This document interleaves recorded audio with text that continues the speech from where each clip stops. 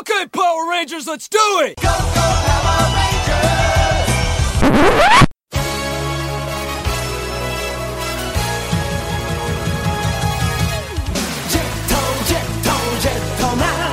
Let's go, 飛び出せ Welcome to the Super Sentai Brothers. This is episode 23 of the Jetman with the Golden Gun, the internet's best and only podcast dedicated to Chojin Sentai Jetman. Every week we watch an episode of the show and we share our thoughts with you, the listeners. My name is Matt J. With me, as always, is my co-host and brother, Dave. Dave, how are you today? Doing well, man. It's a beautiful Valentine's Day here in Cleveland. Happy Valentine's had a Day lovely to you, day. Dave. Happy soon-to-be President's Day. Yeah. It was really nice. We didn't do anything today, Beth and I, my wife. We just we took yesterday and we went to dinner and we just kind of hung out. Like oftentimes we'll go somewhere, and this year we were just like, dude, let's just our only rule was no screen, so no phones, no TV, no computer, nothing. We just hung out all day. It was really nice. Like it was great. So great. Happy Valentine's Day, Thanks, listeners. I spent it eating takeout Chinese food and watching The Killer. So, pretty much the same thing. Yeah, well, those are also things that you love. So, Valentine's Day is about love, Matt. Yeah, in all its forms. In all of its forms and iterations. Who are we to say what love looks like? So, Dave, speaking of things that we love, today we are watching episode 23 of Jetman. It's called A New Squadron Debuts. Oh. Yeah, a new squadron is going to debut, Dave. I mean, that's one of those right in the title ones, but it's worth it. I'm into it. I want to know is it a good squadron? Is it a bad squad? I mean, we'll find out. I'll tell you later. Very shortly. But first, Dave. First, shining in the heavens, there are 5 stars. What is our first star of the week? So, Matt, our first star of the week is a new podcast that it's sort of a new podcast. Retrograde Orbit Studios, which is our fun name for our little house of podcasts that we do, which is right now just us at the Super Sentai Brothers and my wife and our friend Mrs. Hart over the Ration Project. But the Ration Project, Matt, is ending. Like their year-long experiment in living history where we've been living on World War II rations is basically over. Oh, yeah, I guess after a year it would be. Yeah, right. The year-long experiment lasts a year. So at the end of February, this is it. And, I was talking to my wife. Eating regular food again.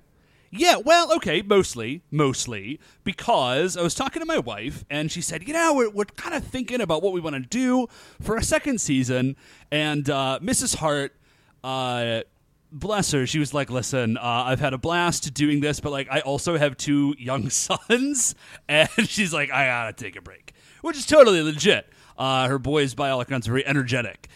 So, my wife was like, Dave, why don't you do the thing with me? And I was like, sure. What are we doing? So, and what are you doing? Here's what we're gonna do. We're backing it up. We're backing it up because, dude, for real, just the logistics of trying to figure out World War II rationing and converting it into living in 2016 is just it's an enormous task. Yeah, I mean, that I have been, obviously, we're brothers, we live in the same city. Right. I have been to your place a lot over the course of this project, and especially on holiday meals. I can't think of any particular sort of Halloween feast that we would have done. But, every time I go over, you guys have done an excellent job of, working with the restrictions that you've placed on yourselves, but boy, truth be told, you have been putting in a lot of back-end work on that. Yeah, honestly, the food's pretty good, and I don't feel like we've gone hungry. It's just a lot of all right, man, we've got a pound of meat this week. How are we going to suss this out? So it's not going to be quite that intense. But here's what we are doing: is we're just going to do 1 meal a week, but we're going to eat through the 50s. Okay. Yeah, we're gonna go into post-war, but it's still gonna be a little bit of history, like home front, like what was it like? Beth is still taking the lead on this. I'm really like co-hosting this bad boy, but like what was it like to be kind of like a housewife or a working wife in the 50s? I imagine there's gonna be a lot of Jell-O molds. Oh, you can never get away from those Jell-O molds, Dave. You've got a Yeah, couple more a lot seasons of that show before you are done with those Jell-O molds. Yeah, man, sweet molds, savory Jell-O molds. I'm probably gonna have to eat something with like fish in it at some point. It's gonna be gross. So that's what we're going to be doing for the next year, for the next season 2 of the Ration Project. If you like listening to me talk about crazy Japanese kids TV, maybe you would also like listening to me try to I don't know, choke down a celery flavored Jell-O mold. Ooh, here's a hot tip, listeners. Dave hates celery. Hate celery. It tastes like dirty soap. So we're going to be starting a new podcast. Semi-new. I'm starting a new podcast. It's a new twist on an old favorite. Yeah. That's our first show of the week. I'm looking forward to it. We'll probably get started in March. And so we have that to look forward to. I think it's going to be a cool time. Right on, dude. Yeah. So what, Matt, is our second star of the week? So our second star, Dave, is a video game I've had my eye on for a couple of months, and I finally broke down and bought it this weekend. Dave, it is would I call it a sequel? I mean, it is a sequel. The game that it is a sequel to was like a Super Nintendo game, so it has been a while. Hey man, Force Awakens is a sequel? That's true. So what did you get, though, actually? Oh, I got this sequel to one of the finest Super Nintendo games ever created by man, Super Mario World 2 Yoshi's Island. Oh, dude, that game is so good. Dave, I picked up Yoshi's Woolly World. Oh, man, I haven't played it at all. No, you haven't. You should, though. And honestly, you should play it, but more than playing it, I feel like you should just, look at it while I play it. Because this game is... I feel like it would be more fun to play it, but sure. It's gorgeous. Well, yeah, but... Right, but no, I want to play it. So you can come over and watch me play it. But it's gorgeous, Dave. It's all video game graphics are now good. There are not bad graphics anymore. Yeah, unreasonably good, right. I mean, there are better and worse graphics, but there aren't crummy PS1 graphics right. anymore. We're not playing Rising Zan anymore. The Samurai Gunman? Yeah. Okay, so tell me about Yoshi's Woolly Island. Yoshi's Woolly World. And it is called Yoshi's Woolly World because everything in it is made out of craft materials. Oh. So Yoshi is this little knit yarn plushie doll. And his tongue is just a long red piece of yarn. And the world is friggin' adorable. The world that he's in, everything is felt and pins and buttons and yarn, and it is just the aesthetic of this game is so charming. It's just so that's the best way I can put it. It's just a charming, pleasant, lovely game. Yeah, dude, that sounds super cute. It's like when they made that Kirby game a while ago that was all clay. No. This was it was all yarn. It was Kirby's. I think it was also yarn. There may have been a yarn one, but there was also the most recent one was clay. Okay, dude, man. Every time Nintendo comes out with something, it's just what it is. Everything Nintendo does is so polished. It's so tight. You know what I'm saying? Yeah, and a lot, listen, I understand that most of our listeners, because most people do not, most of our listeners probably do not have a Wii U, because that is not a system that is done very well, because all of the non-Nintendo games for it are, fine. They're fine. Some of them are very good. Most of them are just there. But, the ones that Nintendo makes for its own systems are always, A-plus games. Yeah, they're a treasure, man. They're so good.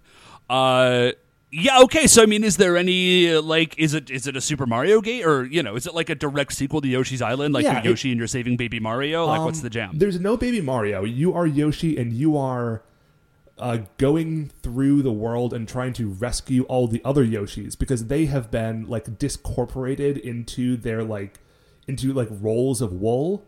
Oh, that's horrifying, sort of. Well, they've got little smiley faces on the wall. Oh, that's fine then. Yeah, so it's okay. So, like, you go Well, that's- through, and in each level, like, listen, I don't care about collecting, like, things in video games almost at all. I do it in Far Cry, but I basically I got a don't thing do to it say in other about that in a games. second. So anyway, but But with if you, collecting, but do if you you have to what, collect get all the- 5, you get, like, a new Yoshi. Because, like, Oh, the yarns, like, get nice. put back together, and you've saved that Yoshi. And then you can So play do as they that have one. like? Because different Yoshis have different powers, right? Well, they don't have different powers. It's just like an aesthetic difference. But, you know, like, Okay. one of them Wait, I'm not- is like, you know, looks like an orange, and one of them looks like a watermelon that's been opened up. And, Okay. Like, Hold up, the real like I'm not crazy. Like there was a game in which like different colored Yoshis had different powers, right? oh, you know, I think I know what you're talking about. That is in the original Super Mario World game for the Super Nintendo. Right. Once you yeah, got to that the sounds Rainbow familiar. Road, you could, like... Rainbow Road? Yeah. Star Road. Star Road, sorry. Star Road. Once you got to the Star Road, you could collect, like, the different Yoshis of different colors, who every time they got any kind of shell would always react in the same way. So, like, the blue ones That's would always get the right. wings. Dude, that game was so good. Dude, I haven't played that game in forever. it's like we were just saying. Mario games are always good. Yeah, Even the they bad are. They're- ones are good. Right, like they're only ever. It's like pizza. Dude, speaking of, sorry, just like real quickly, speaking of collecting things, you know, I was talking about Assassin's Creed Syndicate the other week. Yeah. I fell down the rabbit hole, man. I couldn't help myself. Oh, wait. How far have you gone down this? Dude, far, like pretty far. They're like, so like I've just been, because you can clear boroughs. They're like, here's missions to do, and I'm like, yeah, but I could conquer the 6 boroughs of London with like my gang of rooks. Oh, okay. And take See, over the that's, city. that is not too deep. When I think of too deep on Assassin's Creed, I think of, like, finding the little, like, glowing orbs that are just sort of hanging around for no reason. Yeah, I'm doing that too. Like, honestly, when I play those games, if I see one of those, and, like, I wouldn't even have to climb, I would just have to, like, go left on a tree branch, I don't. Like, I just don't Dude, care. I do. I can't help it. There's Not they even going fill to up the break my bars. stride for those things. That's garbage. There's a little bar, and it's not a bar, but it's like a counter, and it fills up. I want to fill up those counters.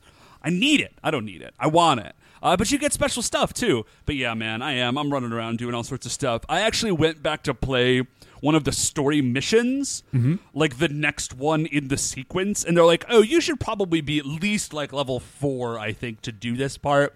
And I looked at it, I'm like, I'm already level 9. I've got like all this stuff just because I've been running around like taking over London. In backup news, Assassin's Creed Syndicate continues to be crazy fun. So we say all this to say, Yoshi's Woolly World is a fun game. Yeah, man, I'm excited to check it out. You throw balls of yarn at things, and sometimes it knocks What? out enemies, and sometimes, like, it wraps around frames of things to create new platforms and such. Dude, it's beautiful. But we have already talked about it and other things for way too long. Yeah. Dave, what's our third star of the week? Ooh, I'm actually super excited to talk about this. So, as I may have mentioned before, and I know I've mentioned it before on the podcast, I like Scotch. It's my sort of tipple of choice. And one of my favorite distilleries is a distillery called Laphroaig. And it's from like a particular region of Scotland. It's called the Islay Islands. And Islay Scotches are sort of unusual, Matt. Uh-huh. So here's the deal with Scotches. Like, brief educational aside. So Scotch is it's a liquor, and it's the liquid that it's made from is sort of beer-esque in a vague sort of way. It's like it's fermented grain, right? And then they distill that, and then they age it, and this is the important part. They age it in oak barrels. And so it's that aging in oak barrels that gives Scotch its sort of particular flavor, right? Which is why Scotch is different from like Irish whiskey, is different from like American whiskey, etc. Right on. Right. Gotcha. So here's the particular thing about Islay Scotches. Islay is, as I mentioned, it's an island. And they have these barrels that they age the Scotch in, but they got to dry them out. Because it's, you know, like it's they get damp and they get wet. And they're like, well, we got to dry them out. But it's an island, so they don't have a ton of trees. And so what they would dry them out with was peat fires. And peat is sort of like, it's like accumulated like vegetable matter that's sort of like like grows and dies and grows and dies until you get like it's sort of like a sponge almost, but of like dead grass kind of, but it burns appealing. is the point. Yeah, I know. It sounds gross. But like Scots have burned peat for like a really long time, and because you can cut it out and it burns and it like will heat your house or whatever. But on the island of Illa, because it's an island, the peat is constantly like washed over with ocean spray, like actual ocean spray, not cranberry juice. I was going to say, and and so the peat gets in what's the word I'm looking for? It soaks up like the salt water, and so the peat itself is like salty and iodine-y, okay? Okay. So then they take this like salted iodine peat and they make a fire and they char the inside of the barrel over this fire to like dry it out. And then they store the scotch in that, and that's what they age it in. But because they've burned it over this fire, but the fire is like salty and iodine from like the ocean, all of that stuff gets like impregnated into the wood. And then they age the scotch in those barrels. So what you get at the end of this process, right, is a drink. It's like, it's scotch, so it's got that sort of like warm kind of, caramelly, it's, but it's like that alcohol burn, right? Right. But it also tastes like smoke and like a little bit of salt and iodine, like from the ocean. And so it tastes like you are drinking a campfire at the beach. Like, that's what it tastes like. Does that make any kind of sense? Yes. I mean, I have had this scotch before, so I know what you're talking about. But I feel like to someone who has not, like, that is enough background to get what you were saying. Yeah, and it's like, and it's a very, like, listen, it's a very particular flavor. Not everybody likes Laphroaig, and that's fine, but I friggin' love it. But all of that, I said all that to say this, is that in 2015 was the 200-year anniversary of Laphroaig. And so to celebrate this, what they did is they made a 200-year, like, anniversary celebration, like, limited edition blend, and they, like, went back, like, way down into, like, the old cellars to pull out, like, super reserve Laphroaig from like blah, blah, blah, blah, blah, right? And so I got a bottle, and it's crazy good. So, okay, so good. Is it good in the same way as regular Laphroaig, but more so? Or is it good in a separate way? It is kind of yes and kind of no. It's like, it's the same flavor, but it's like kind of mellowed out and kind of rounded out, and it tastes like sweeter because it's aged for longer. Okay. And so it's still, okay, listen. Here's something you gotta understand about Laphroaig. They very generously refer to themselves as the the most richly flavored of Scotch whiskeys. Well, that is true. Yeah. Our buddy Ben, who is I gave him some, and he's like, that tastes like piney death. He's like, I can't drink that. It's horrifying. Like, during Prohibition in America, you could... so you probably know this. You're a history guy. But you could get prescriptions for whiskey, right? Yeah, sure. Yeah, you did not need a prescription to buy Laphroaig because it was assumed that it was like so potent and kind of foul tasting that nobody would drink it for pleasure. Like, you would only drink it medicinally. So like, that's kind of Laphroaig. Again, like, not everybody digs it, and that's fine, but I love it. And so, but this 200-year anniversary, it's sort of like, it takes Laphroaig and it keeps all of the richness of the flavor, but it kind of rounds out like the roughness of it, if that makes sense. Yeah. It's just like, dude, listen, next time you're over, I'll pour you some. You'll love it. Guys, if you like Scotch, then I wholeheartedly recommend the Laphroaig 200 Anniversary Edition. This has been your weekly commercial for a thing that we like.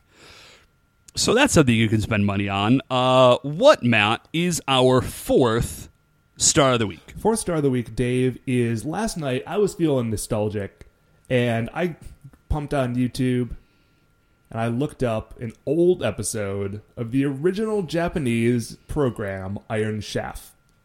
Oh my gosh, dude, I haven't watched that show in forever. I know, right? And we used to watch this show all the time. All the time. And dude, like, old school Iron Chef holds up. Yeah? Absolutely. And Oh my gosh, that's so good to hear. Because, okay, listeners, I imagine you're all familiar with Iron Chef. It's the original sort of food, like, competitive cooking show. Or if it's not the original, it is. It's like super early on. Right. And there is an American version. Yeah. That was like fairly popular. And it's fine. It's a fine show, but it lacks that certain something that the original Japanese version has. Okay, actually, Matt, listen. We're talking about Super Sentai like on this show. Like the difference between Japanese Iron Chef and American Iron Chef is it's literally the exact same difference between Power Rangers and Super Sentai.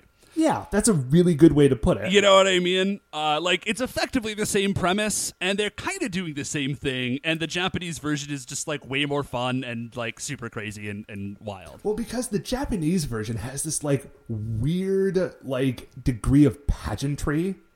Yeah! Like, listen, the American version is good, but it does not start with Chairman Kaga, like, giving a 5-minute, like, oral history of the competitor as he's, like, going through his journals and then walking into Kitchen Stadium, turning on the lights, taking a big bite out of a bell pepper and, like, barely containing his laughter at the situation as the camera pulls back to see the crowd of chefs. Like, oh my gosh. It's so good, man. Chairman Kaga. Chairman Kaga, again, if you've never watched the original Japanese version, it was like in the fiction of this show was this rich man who had spent his life fortune to create Kitchen Stadium.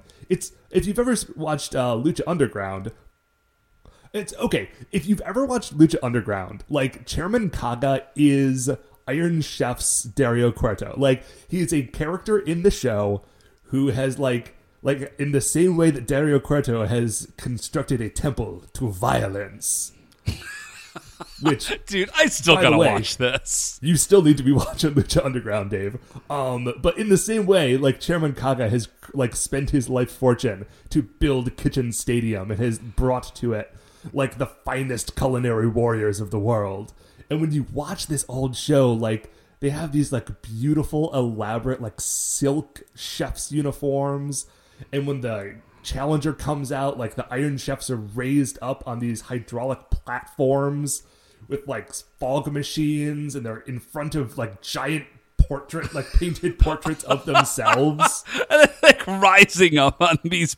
Oh my gosh. And like when they come up out of the stage, it looks for all the world like a fighting game, like character select screen. Which is only like the only thing that makes it even more like that. Like it's already 100% like that, but the thing that really puts it over the top is in later seasons they get my personal favorite Iron Chef, Masahiko Kobe, the Iron Chef Italian. Oh yeah, because he wasn't in the original part. They kind of added him in later, right? And so like he comes up on his own pedestal on the side, and it's as though he was like an unlockable character. Or they had bought him as DLC and now he's in the game, but over here, because it's not in the original animation. Oh man. Guys, you need to watch some old Iron Chef. Oh man, yeah. Dude, like I can't even I'm just reminiscing in my head about these episodes. Like I don't even have jokes. It's just like mind-blowingly entertaining television. Dude, we should sit down and watch one sometime. Dude, we should do a special episode. We should do a special episode of the Super Sentai Brothers where we just watch Iron Chef and narrate that. That would be... Okay, I'm not exactly sure how we will do that, but I will talk to you about this once we get off the air. Yeah, we will talk about this later. And that's it, really. Just Iron Chef is great. If you've never watched it or if you haven't seen the original show in a long time, do yourself a treat. Go check it out. And Dave, finally, what is our 5th star of the week? Okay, so taking a real hard turn, we're going to talk about the Danish resistance in World War II. Okay. So, because I watched a movie about it. Dave, we've got to talk about this thing where all of your stars are about World War II now. They're not. I talked about Lefroy. Okay, that's true. Yeah. So anyway, I watched this movie. It's called Flame and Citron, and it's like a Danish movie, and it's about the Danish resistance in World War II, right? Sure. About which I know basically nothing. Because, I was figuring like, okay, Danish resistance, sort of like French resistance, like very similar, right? Because the French are like blowing up railway lines and doing all of this stuff. And the Danish resistance, if I understand correctly, because like I'm not a World War II history dude, but basically like the Nazis sort of showed up in Denmark and like kind of took the place without really much of a fight. Because like Denmark's kind of a tiny country and they don't have much in the way of an army. And so the Nazis just sort of like roll in, right? And this movie, Flame and Citron, is about the kind of underground Danish resistance, and it particularly follows these two dudes whose code names are Flame and Citron, right? Okay, the titular Yeah, Flames and Citron. Right. Well, Flame has red hair, and Citron, I don't know why he's called Citron, but he is. And basically, like their version of the Danish resistance, because like there were other people doing other stuff, but their sort of particular branch of the Danish resistance was just like high-profile assassination. Oh, okay. Yeah, like it mentioned, like the guy talks, he's like, yeah, the people are like blowing up bridges, but like that doesn't really matter. Like the only thing that we can really do to slow the Nazis down is just kill them one by one until there aren't any left. So they're going full Wolfenstein. Yeah, dude, and the movie is basically like they eventually like get kind of caught because there's some intrigue and they die. Sorry, spoilers. But the movie is basically just them like knocking on front doors because like no one knows who they are, right? Because they're like these secret dudes. And the movie is just them like knocking on a door, and someone comes to the door. And the person will be like, hey, are you like, Obersturmbannführer, like blah, blah, blah. And the person says like, yes, like, Heil Hitler, that's me. And then they just shoot him in the face. Okay, so and they like did not that's go their Wolfenstein. version of they resistance. Went Terminator. Yeah. They just like knocked on whole the door and said, Sarah Connor. Yeah, they just shoot a guy in the face. And like that's the whole movie until like there's some intrigue and like they're like going to Sweden and like dealing with some other stuff and there's like a double agent and all this stuff. But it was just so like because they're like it's about the resistance. I was like, oh man, there's gonna be like intelligence and spies and like sabotage. It's like no, we're just shooting Nazis in the face. Just door-to-door assassination. Yeah. But the movie it's a great movie. It's on Netflix. So it's called Flame and Citron. And I got a big kick. Like, I shouldn't say I got a kick out of it, but it was just a really, really good movie. Mads Mikkelsen is in it, who has actually started doing some stuff in the United States. He plays the Chief, I think, is Mads Mikkelsen. Oh, yeah, the Chief. And then he was Hannibal in that TV show Hannibal. Yeah. So, like, he's been in a lot of stuff in the States. He is going to be in the, not episode 8, but the Star Wars Rogue One that's coming out this year. Oh, awesome. Yeah, he's a great actor. I'm a big fan. So if you're into movies about World War II and high-profile Nazi assassination, I can heartily endorse Flame and Citron. It's a great movie. Right on. So that's it for Stars, man. But we got one more thing. Oh, yeah. So I got a message, or we did, on the Facebook page. I'm going to be honest, largely ignored Facebook page. Sorry, guys. I see guys. every time you people check it out, and I really appreciate you looking at it, but I only have the energy for either Twitter or Facebook, and Twitter gets my love because it's a lot more convenient anyway. But the Facebook page does still exist. Yeah, but so we got a message on the Facebook page from a listener, Ian, who is Hi, Ian. doing a panel, I think, at Chibi ChibiCon at Emerald State College this weekend, which I think will already have passed by the time this episode comes out. But, and he was asking, like, hey, do you mind if I, like, plug your show to some people because it's going to be a Sentai panel? Yeah, absolutely. And so you told him yes already. Here's a sort of general service announcement. If you want to plug the show anytime to anyone, absolutely, please do that. Yeah, do it. We are Tell thrilled everybody. that you like the show enough to tell your friends about it, or even strangers. So yeah, Right. Yeah. Feel free, anybody, anytime, plug the show to anyone. You can get a tattoo. You can make a T-shirt. Go for it. Have a good time. yeah. I mean, Maybe don't get a tattoo. maybe don't make a T-shirt either. That just seems like a lot if of you wanna- bother. if you wanna I'll plug tell you it, what, go if ahead. we make a T-shirt, you can buy one from us. Yeah, there you go. That's a better plan. Hold on to those licensing rights. Oh, yeah. Cash Dude, in. gotta keep our brand strong, Someday Dave. we'll. Anyway, we're going to take a so, break. We're going to watch episode watch some 23. A new squadron debuts, and we will be right back. Okay, welcome back. So, we have just finished watching episode 23. The new squadron has debuted. Dave, why don't you give us a quick recap of what we just saw? New squadron sure as heck debuts, and Semimaru hatches. So this is basically like Jetman and New Squadron versus Semimaru. Like, that's kind of the whole episode. This is a multi-parter. Yeah, so And so, this is the this is second part of a 2. three-parter. Yeah, that's right. I forgot that we had kind of connected to last week. So this is part 2 out of 3, and and so it ends with another like real cliffhanger. We'll kind of see what happens. When we get to the end of the thing.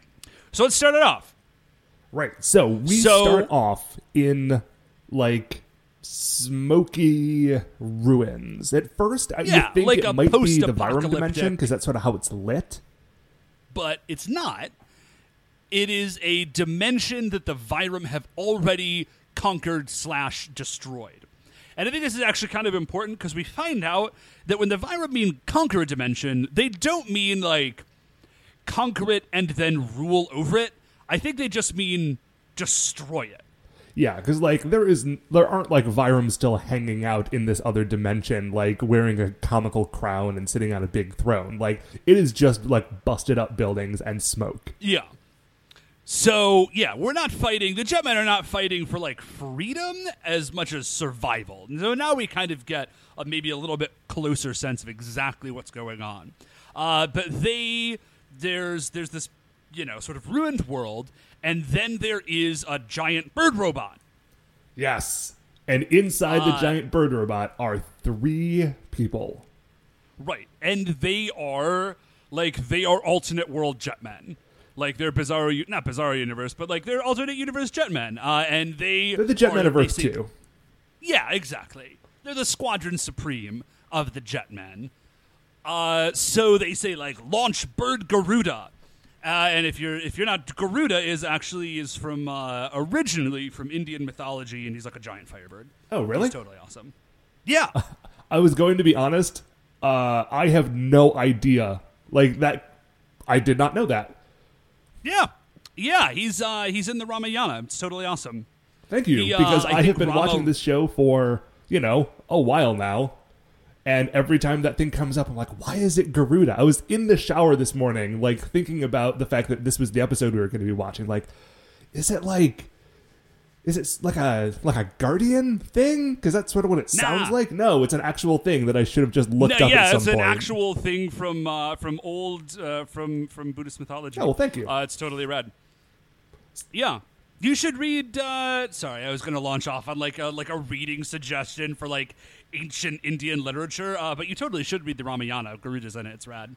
So they say like launch Bird Garuda, and you see like Jetmen kind of style helmets like fade in a little bit over them. Like it's sort of like a holographic overlay. So we don't know if maybe they're trying to like cross change and can't quite do it.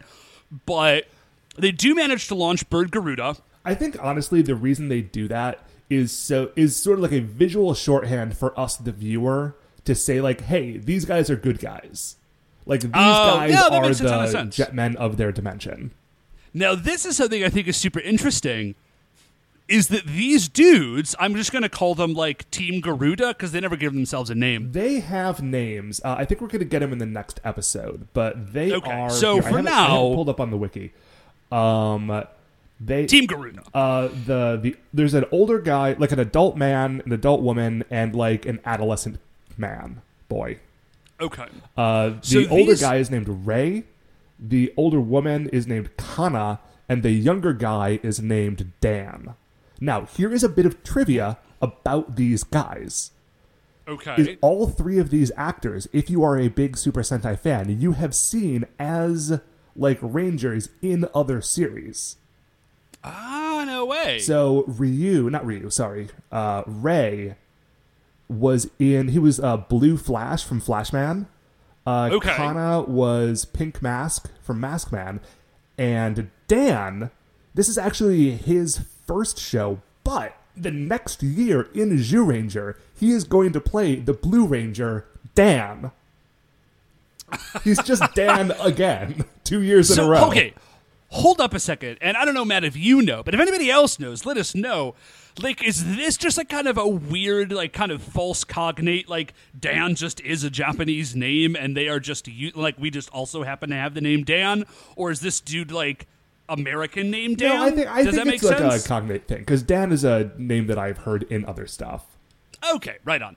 So anyways, this is something that's really interesting, and I kind of am hoping that we get more details on this, because Team Garuda, they're in Jet Garuda, or Bird Garuda, rather, which is like their giant robot, but they all have on, like, technovisors like Tran wears. So, like, is Tran from this dimension? Like, is Tran this dimension's Rie/Maria? No, I don't think so. I want to know. I mean, I think that is a coincidence, because Tran is one of the Vyram. Well, yeah, but Rie started out as a person, and now she's one of the Vyram, right? Yes, but that is not the case with Tran.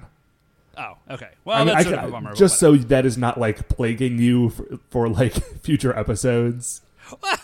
I didn't know that I would describe it as plaguing me. Okay, I think that's a little bit of a bummer that that's not true, because why that would be awesome. But whatever. So Dude, they launched Bird Garuda. If you are waiting for, like, weird, cool stuff with Tran, it is coming. You are going to get some bonkers stuff with Tran later on. It's just not this particular thing. All right, I'm satisfied with that. So they do manage to launch Bird Garuda, and we would assume that they have some sort of, like, dimension hopping technology, because they will make it to Earth. So we go from there to Sky Camp, and Ryu is just lifting weights. He's just doing bench press. Yeah, getting those mad gains, dude. Getting swole. Right. And we look over, and we see the 5 helmets, like the Jetman's flight helmets, just kind of sitting there. And the chief is looking at them. She's like, this is really weird. Everybody is late. Everybody's late for, just training. Like, generalized training. And I guess this is because no one has let Chief know what happened in the last episode. Because if you remember, in the end of the last episode, like, the Jetmen were getting into a huge fight because no one understood each other's feelings. And nobody wants to be around each other right now, so nobody else is there. But I guess Chief just never got the memo, or just assumed that fighting takes precedence over feelings. Yeah, they didn't tell the chief, because that would involve being able to, like, process your emotions like a grown-up. Right, and there's no way they can do that. Clearly established. Right, the Jetmen, that's beyond their capacity. So the chief is just like, this is weird, everybody's late. And Ryu is just sitting there, like, again, like, making mad gains. But he thinks back to his, like, quote-unquote date with Kaori. His, like, sort of one-sided date with Kaori. Right, the thing that Kaori was pretty sure was a date, but turned out to be a trip to the graveyard. Yeah, and he's, like, thinks about Kaori and her heartbreak, and he feels bad, I guess, but he's still just, like, bench pressing. We go from there to the Vyram dimension, and Semimaru is hatching. He is, so if you remember from the last episode, he went from, like, a caterpillar, and he, like, spun an energy cocoon around himself, and then at the end of last episode, like, a big, like, clawed devil fist punches out of this cocoon. Right. And Radiguet is stoked, because everyone's standing around, and Radiguet is like, now it is time for the rest of you to kneel, because Semimaru, the strongest devil, like, this holy day is the day of the devil's birth. Yeah, he gets, like, really intense and, like, quasi-religious about it. He's like, this is a sacred day. All of you bow in, like, supplication and he doesn't say supplication reverence, but he's, like, real into Semimaru. And so he's like, Semimaru, like, reach forward, like, destroy the world, show these humans, like, what you're made of, kind of. And then we just cut away to Guy's bar. Yes. So we cut to the bar, and Guy is just sort of sitting there by himself at the bar, drinking, like, whiskey on the rocks, while two women play pool and try to get him to join them. Right. One of them kind of calls over. She's like, hey, Guy, it's your turn. And he ignores them. And then they walk over and they like grab his arms. They're like, Guy, come on. Come on, have some fun. So I'm not exactly sure what the deal is. Are these ladies Guy's girlfriends? I don't know. I should have been paying attention because there are episodes where Guy will just have various women on his arms. And I've never stopped to see if it's the same women. I don't think it is. Yeah, I feel like it probably isn't. I think these are probably just ladies with whom Guy hangs out. But they're just they're trying to cheer him up and get him to play pool and hang out and be his normal, charming yet rapscallion self. Guy will have none of it. He looks into his glass and sees the face of Cowrie and just sort of silently drinks alone. And eventually they're like, Guy, you are being boring. It was a mistake to invite you out. We are going to leave. See you never. Yeah, they're like, you're a boring guy now. And he's like, and then he thinks to himself, he's like, a boring guy, huh? Maybe so. He's real bummed out about it. So we know that Ryu is sort of bummed out / uncomfortable at this thing. Guy, we know, obviously, is heartbroken about this. And so Ryu is dealing with his problems by lifting. Guy is dealing with his problems by drinking. Raita. We cut to Raita, and Raita is hanging out at a lunch counter somewhere with Akko, who is trying to get him to stop because he is just eating. He's just eating. He is eating his feelings. He's eating the feelings of everyone around him. I took a quick second to count, Matt, and there are 8 bowls, not counting the one he is eating right now. So dude has put away 8 giant bowls of ramen and is working on number 9. And Akko is like, dude, you gotta slow it down. And he says, no. He's like, I am eating to forget Cowrie. What do you know? You've never even been in love. And Akko's like, well, that's just because I have really high standards. And she goes on for 35 seconds just listing off her criteria for a man. And she doesn't stop. The scene ends while she is still listing off well, he's got to be tall, and he's got to be muscular, and he's got to be handsome, and he's got to be rich, and he's got to be funny, but also he's got to be honest, and he's got to look good in a white shirt, and all of this. It gets very specific. Criterion. So she is just kind of going on and on about this thing. We go back to the Vyram dimension, and Semimaru hatches. He comes out of the cocoon. Ratigan is over the moon. Semimaru looks kind of goofy. Yeah, I have that in my notes too. Semimaru it's not even that it's a bad design. It's that it's a really generic looking design. Yeah, it's sort of big and red, and he's got a shell and sort of a weird helmet head thing. Yeah, it's not that it's bad. It's just... It's someone made generic devil-themed robo armor, which isn't a bad look, but compared to all of the other crazy stuff we have seen in this show... Yeah, I was expecting a little bit more out of Semimaru, but whatever. So Semimaru shows up, and he is he sort of stands and roars, and he's got wings and claws, and he shoots some energy bolts or something. There's a lot of weird cuts in this episode. It goes from something that's really super dramatic and intense to this is yet again we get this weird cut because we go from Semimaru just to Cowrie's mansion, and she's just hanging out playing the violin. And of course, because it's the only thing she ever thinks about, she's thinking about Ryu. Yeah. And she is also thinking back to their weird, one-sided date, and then she thinks about the fight that happened at the end of last episode between Raita, Ryu, and Guy.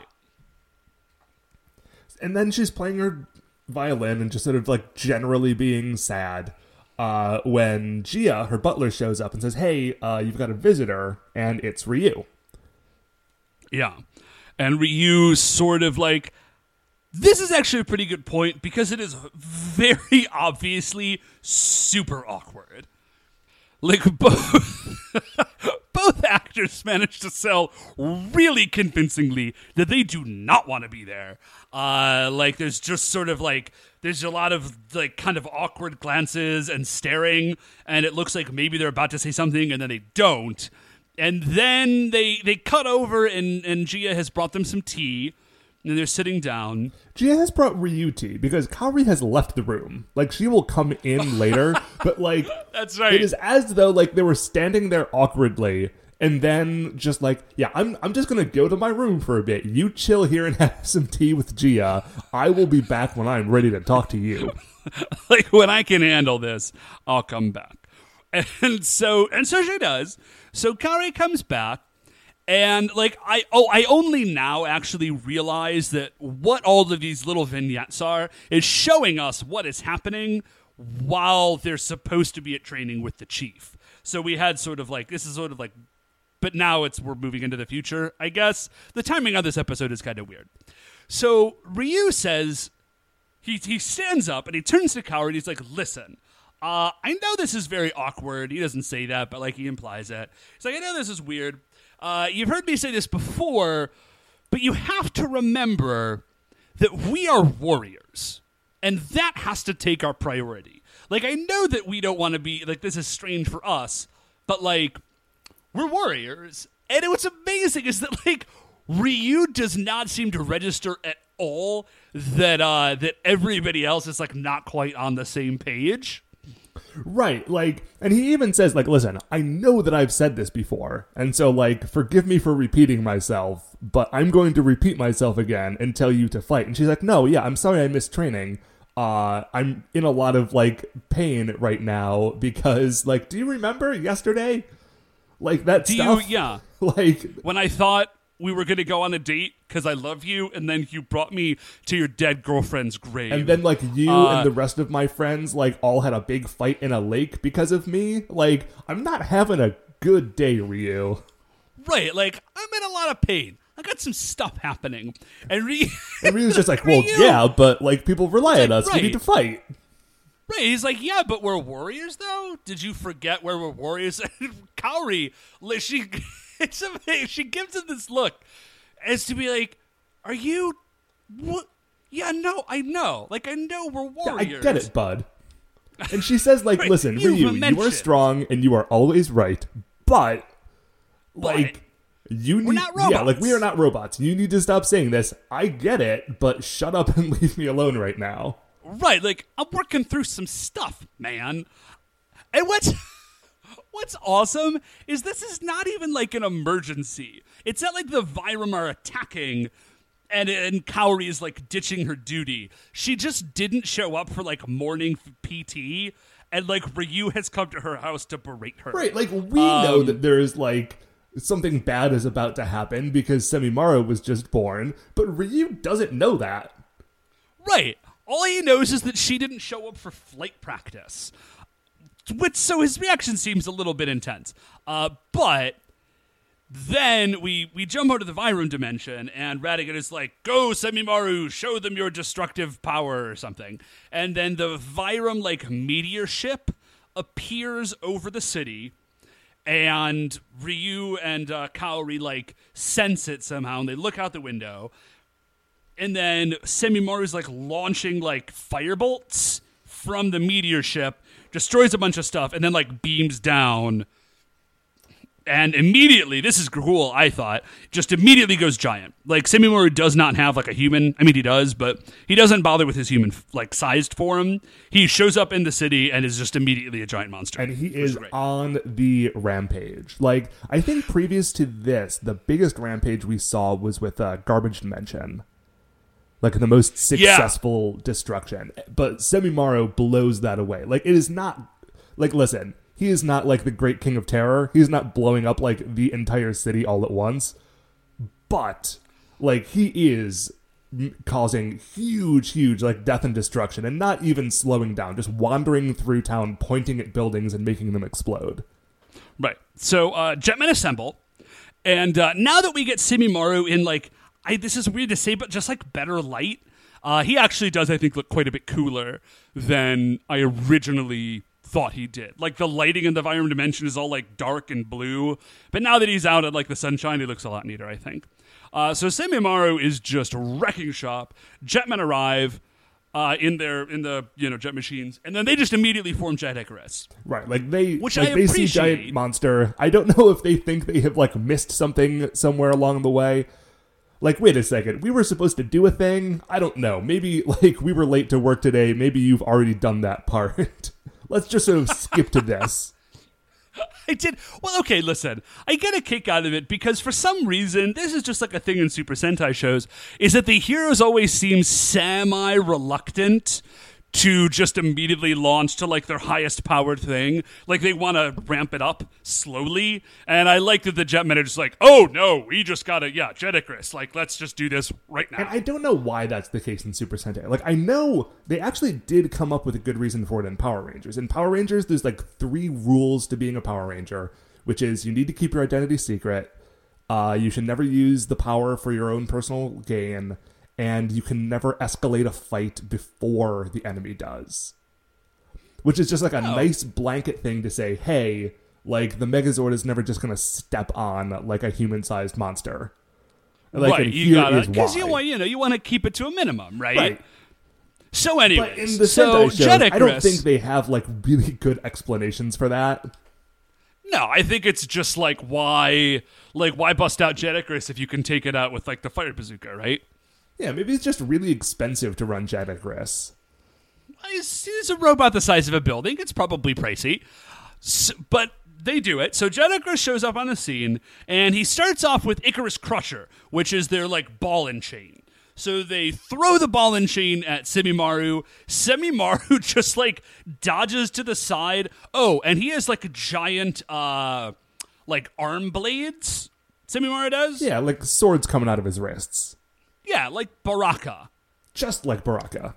Just like Baraka. And Tip to so toe, he is a Baraka. He's not.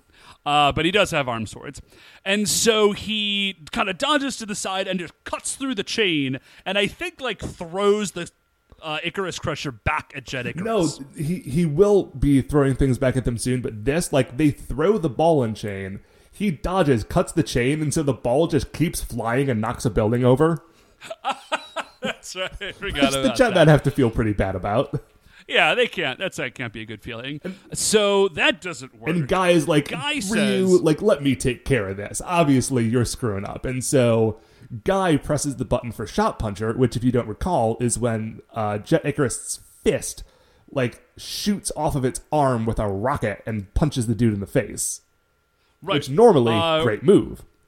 Yeah, except Semimaru again. Like, so, this is awesome. So they do Jet Puncher, or Shot Puncher, sorry. So they shoot Shot Puncher, and Semimaru just catches the fist in his own fist, and then turns it around, but the rockets are still on, and he shoots Shot Puncher back at Jet Icarus. And, like, so Jet Icarus, he makes him hit himself. Yeah, it's a stop hitting yourself moment. But, like, with rockets and giant robots. It's tremendous. Right. And so then Ryu's like, okay, this clearly isn't working. Like, time to pull out the Birdonic Saber. Like, nothing has ever survived. I'm going to be clear with this. Nothing has ever survived Birdonic Saber. Right. Like, sometimes they will use other things, like, for fun. They've got the dagger, they've got the spear, they've got all sorts of stuff. But Birdonic Saber is what they pull out when they are done messing around. Right. And so they pull out Birdonic Saber, and they do, like, their sort of, like, jump flying thing. They swing Birdonic Saber at Semimaru. Semimaru catches it between 2 of his claw fingers and then breaks the Birdonic Saber in half. Yeah. It's Like, bad. he just snaps it. And then he uses, like, an energy whip grapple thing to, like, throw Jet Icarus around. Jet Icarus, he throws Jet Icarus on the ground. Semimaru uses his own arm blades to cut off Jet Icarus's arms. Yeah, so now you've got a giant robot with no arms, like, facing down against Semimaru. It gets kicked down. Semimaru is standing on its chest, has, like, the broken off blade of the Birdonic Saber, and is about to just stab, like, all of the Jetmen in the... I don't exactly know where he's planning to stab them. I don't know, like the cockpit. But he's going to stab Jet Icarus with the broken tip of his own sword. Like, That's a baller Dude, move. Semimaru is raw. Yeah, Semimaru does not mess around. So this is about to happen when Bird Garuda arrives. It flies whatever through like a weaponry- dimensional rift and just zaps him. Yeah, like whatever weaponry Bird Garuda is packing is just way crazier than whatever Jet Icarus has. Because they actually managed to stagger Semimaru. So they blow him back, and then they launch their, I guess, like second most powerful attack, which is called Fire Blizzard. And so it's like a bolt of energy that strikes Semimaru and encases him in what I assume to be like ice, but could also potentially be like a crystal like cage thing. Yeah. It's like a big hunk of crystal. It's one of those two things, but you get the idea. Yeah. Yeah, so Bird Garuda is awesome. Yeah, Bird Garuda rules. And so we go back to Sky Camp, and they're just like, oh, okay, cool. Oh, and they tell the Jetmen, Team Garuda does. They're like, hey, you guys got to get out of here. Like, you're clearly in trouble. Like, we'll handle it. So we go back to Sky Camp. Everyone is super excited. Because now, like, they're all kind of chilling out in Sky Camp, like the Jetmen and Team Garuda. Everyone's jazzed. Ryu particularly, he's like, this is totally awesome. Like, what's your guys' deal? And they're like, oh, we're from a dimension that the Vyram already destroyed. We also hate them. Let's work together and we'll destroy the Vyram. And Ryu Guys, like awesome. shakes his hand. He's They're like, not yes, like teamwork, togetherness. Let's do it. Chief is excited. Like Kaori is excited. Akko is excited. Raita is excited. Cut to Guy, and Guy is like, this is great because now we have all these extra warriors, so you won't miss me if I just skate. Like, I'm out of here. I quit again. Yeah. And Chief is like, dude, Guy, like, do you know how long it's going to take to fix Jet Icarus? Like, no, you can't. This is still a problem. He's like, no. You're set, clearly. I'm heading back to the bar. Peace. And the then Team there's Garuda just- is like, listen, don't worry about it. We've got plenty of time. Nothing that has ever been frozen by Fire Blizzard can be reborn. Like, that thing is Yeah, donezo. like game over. Like nothing big breaks out of Fire Blizzard. Like obviously Semimaru is going to break out of Fire In fact, Blizzard. we cut to Semimaru, and you see his hand move inside of like his crystal ice prison. Right. So Like, dramatic he is irony. already breaking out. Yeah. And so then there's just like a very weird moment where the young dude from Team Garuda, he's sitting down behind Akko, and he just like picks up her skirt and checks out her panties, and it's like a really quick shot, but I'm pretty sure that Akko has like little Akko brand panties. She has some sort of cartoon character on it. I am not willing to go back and like frame by frame that one to check it out. Yeah, it's a weird, I'm not going to do that. It's a weird moment. But Akko is just like, hey, not cool, dude. Like, what was that? And Dan is like, oh, yeah, no, that's just how we say hello in my dimension. Yeah, like, we just flip up girls' skirts to say, hey. And Kaori turns to, what's the lady's name? Kana, I think. Kana. Kaori turns to Kana. She's like, is that true? Like, do you guys actually do that? Is that a thing? And Kana's just like, no, that's not a thing. But she totally doesn't care. Yeah, like, that She's seems just like like- acceptable behavior to her. Right. She's like, no, that's scamp. Which again, Jetman, their Super Sentai series, like, weird, but whatever. So Semimaru, like, and at this moment, Semimaru fully breaks free of the Fire Blizzard, like, crystal, like, cage thing. And Team Garuda is like, okay, that sucks and is crazy, but let's get back to the fight. We will now show them the true power of Bird Garuda. You guys chill here and, like, try to deal with Jet Icarus or whatever. Yeah, which is sort of a crazy statement. They're like, oh, now we'll bust out the big guns. Like, really, dude? You're, like, imprisoning attack from which nothing is reborn? Like, that's not your true power? Like, you've got a 1-up on that move? No. Yeah, check it out. Right. And so then we cut to Bird Garuda lifting off. By the way, this is a great shot because every time we see the exterior of Sky Camp, it's this one camera angle where you're looking, like you're standing below it, sort of looking up at the camp, and it's sort of shaped like a bird's head is sort of coming off of the top of it, right? Yeah, it's really neat looking. But now that Bird Garuda is here, Bird Garuda is like perched on top of Sky Camp. It's awesome. Yeah. And so, like, they just, like, they get up into Bird Garuda and they fly off. Totally cool. And then when they get to where Semimaru is, we find out that Bird Garuda also has a human form. But it's less of, like, a Voltron where it's, like, a bunch of robots coming together. And it's more like, he's more like a transformer. Like, he turns from a giant jet and, like, you know, arms kind of, like, swing out and fold back, and then his head comes down. And then it's like robot form Bird Garuda, which I think they call Jet Garuda. Yeah, it's right? Jet Garuda. What's really cool about Jet Garuda as opposed to Jet Icarus is that since Jet Icarus is made out of a bunch of airplanes, and he looks like a person, Jet Garuda is a transformed Bird Garuda. So, like, he still has a bird head instead of a human head, and he's got, like, talons instead of hands. He's much more bird-like. Awesome. It's very cool. Yeah, and so they just start, they just start fighting. And, like, it seems as though things are going to be going well because Jet Garuda, like, is the true power, and Bird Garuda did so well a few minutes ago, but Semimaru is having none of this.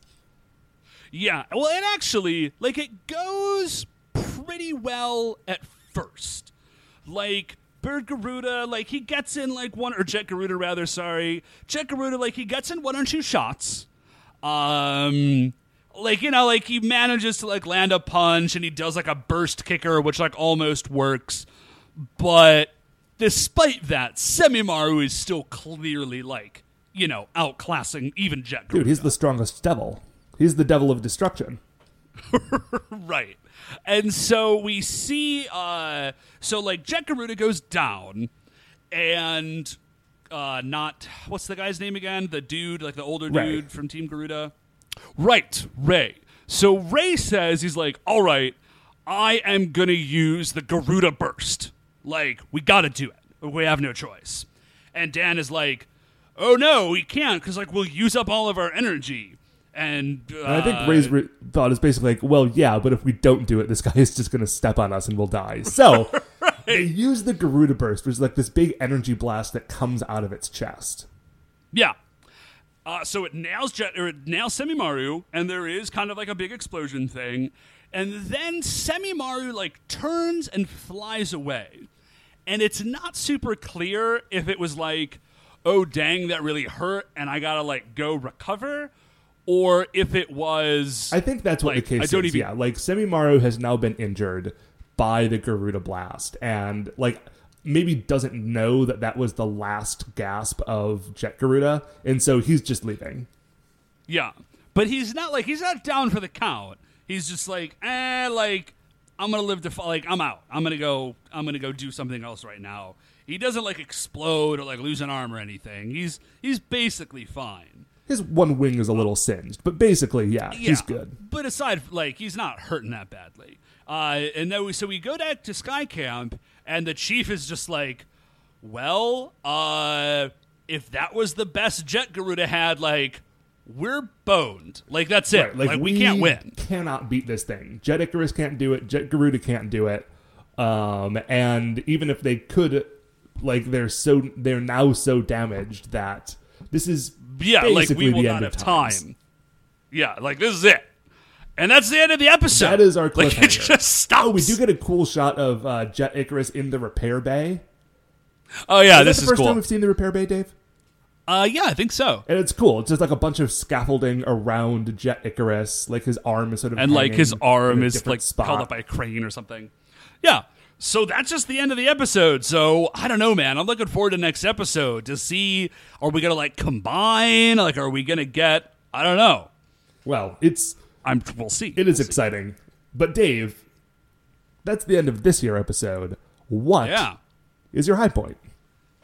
Dang. I think my high point is Jet Garuda. Like, Jet Garuda looks super cool. Dude, Jet Garuda it's got, like, is a giant boss. hawk head. Yeah, it's got, like, a rad hawk's head and, like, talon hands. I just thought Jet Garuda was really neat. I remember when we were first introduced to Jet Icarus, you were a little disappointed because you thought he looked a little generic. And Yeah. and at that time, I said, don't worry, like, eventually their arsenal is going to increase. And this is what I'm talking Right. about. Okay, yeah, because Jet Garuda is very, like, he's cool. He's like a giant bird dude. Like, he's very distinct looking, which I'm into. So, how about you, man? What was your high point? Well, if you're taking Jet Garuda, I am going to take Team Garuda, the Dimension Soldiers, I think they're called. Okay. I'm just looking at the Wikipedia. That's what it looks like. It's cool. It's very neat because this is the first time, other than we got a shot of like a bunch of paintings of the different dimensions that had been destroyed. But this is the first Yeah, I remember time that. like we're getting other people from the other dimensions showing up, and we're seeing sort of, you know, what they like, you know, who their greatest warriors were and how they tried to fight the Vyram. It's a big sort of like world building moment, and I like it a lot. Yeah. Yeah, dude, I'm looking to see more of... I don't know if they're going to stick around, but I'm definitely looking forward to seeing more from Team Garuda. So what is your low point? Man, low point. I think my low point for this episode is... I think it's that Semi-Maru doesn't look that cool. Yeah, he is I sort was of just- a letdown. Yeah, like, he's like, there's all of this buildup. And we're talking, like, it's what, like 4 or 5 episodes of buildup on Semi-Maru? It might even be And longer so I than was that. Because really- remember, like, he first arrived in that Empress Juza episode, Oh, yeah, that's right. So it's been like a big which buildup was on this dude. episode... And he comes... What was that episode? I don't know. Episode but 17, he The comes Revived out- Empress. Wow. Okay, so what is that? Six episodes build up, and he's just kind of like, it's not bad looking. Again, he's just sort of generic. I was hoping for like a cooler monster design from like the Devil of Destruction, like the most powerful force of annihilation in all the cosmos, Right, like- / like multiverse. The existence of Semi-Maru was cool, and his impact was, like, suitably big for the build-up to it. Yeah. But, yeah, he's just he like, looks kinda as a dopey. look, he's not that rad. How about you, man? Low point for this episode? I think my low point for this episode is, like, Dan's weird perving on Akko. Yeah, that was a strange moment. And I don't totally know like what age group this show is supposed to be for. But like this just seems to be like a consistent thing in the Super Sentai world. That there's just like weird panty shots. Yeah, I mean, that's also the case in, like, a lot of anime. Like, you know, it just Yeah, sort of, like, that's true. sneaks in places. And listen, I am not an expert on Super Sentai or anime or Japanese culture. I'm just saying what it is that I have seen in these TV shows. But every time I see it, it makes me uncomfortable, and I don't like it. Yeah, it's kind of weird. Okay, well I think that's it from us, yeah? Well, that is going to do it for another episode of The Jetman with the Golden Gun. Before we finish up here, I'd like to remind you can email the show at supersentaibrothers@gmail.com. If you want to get any updates on future episodes or check out the things we're talking about on Twitter, we are at Super Sentai Bros. If you like the show, and I hope you do, please remember, shining in the iTunes review section, there are 5 stars. Rate, review, subscribe on iTunes. That's what's going to help new people find the show. Thank you if you are one of the people who have done that. The Super Sentai Yeah. Brothers are a production of Retrograde Orbit Radio. Once again, we are the Super Sentai Brothers. I'm Matt. I'm and Dave. We'll see you next week.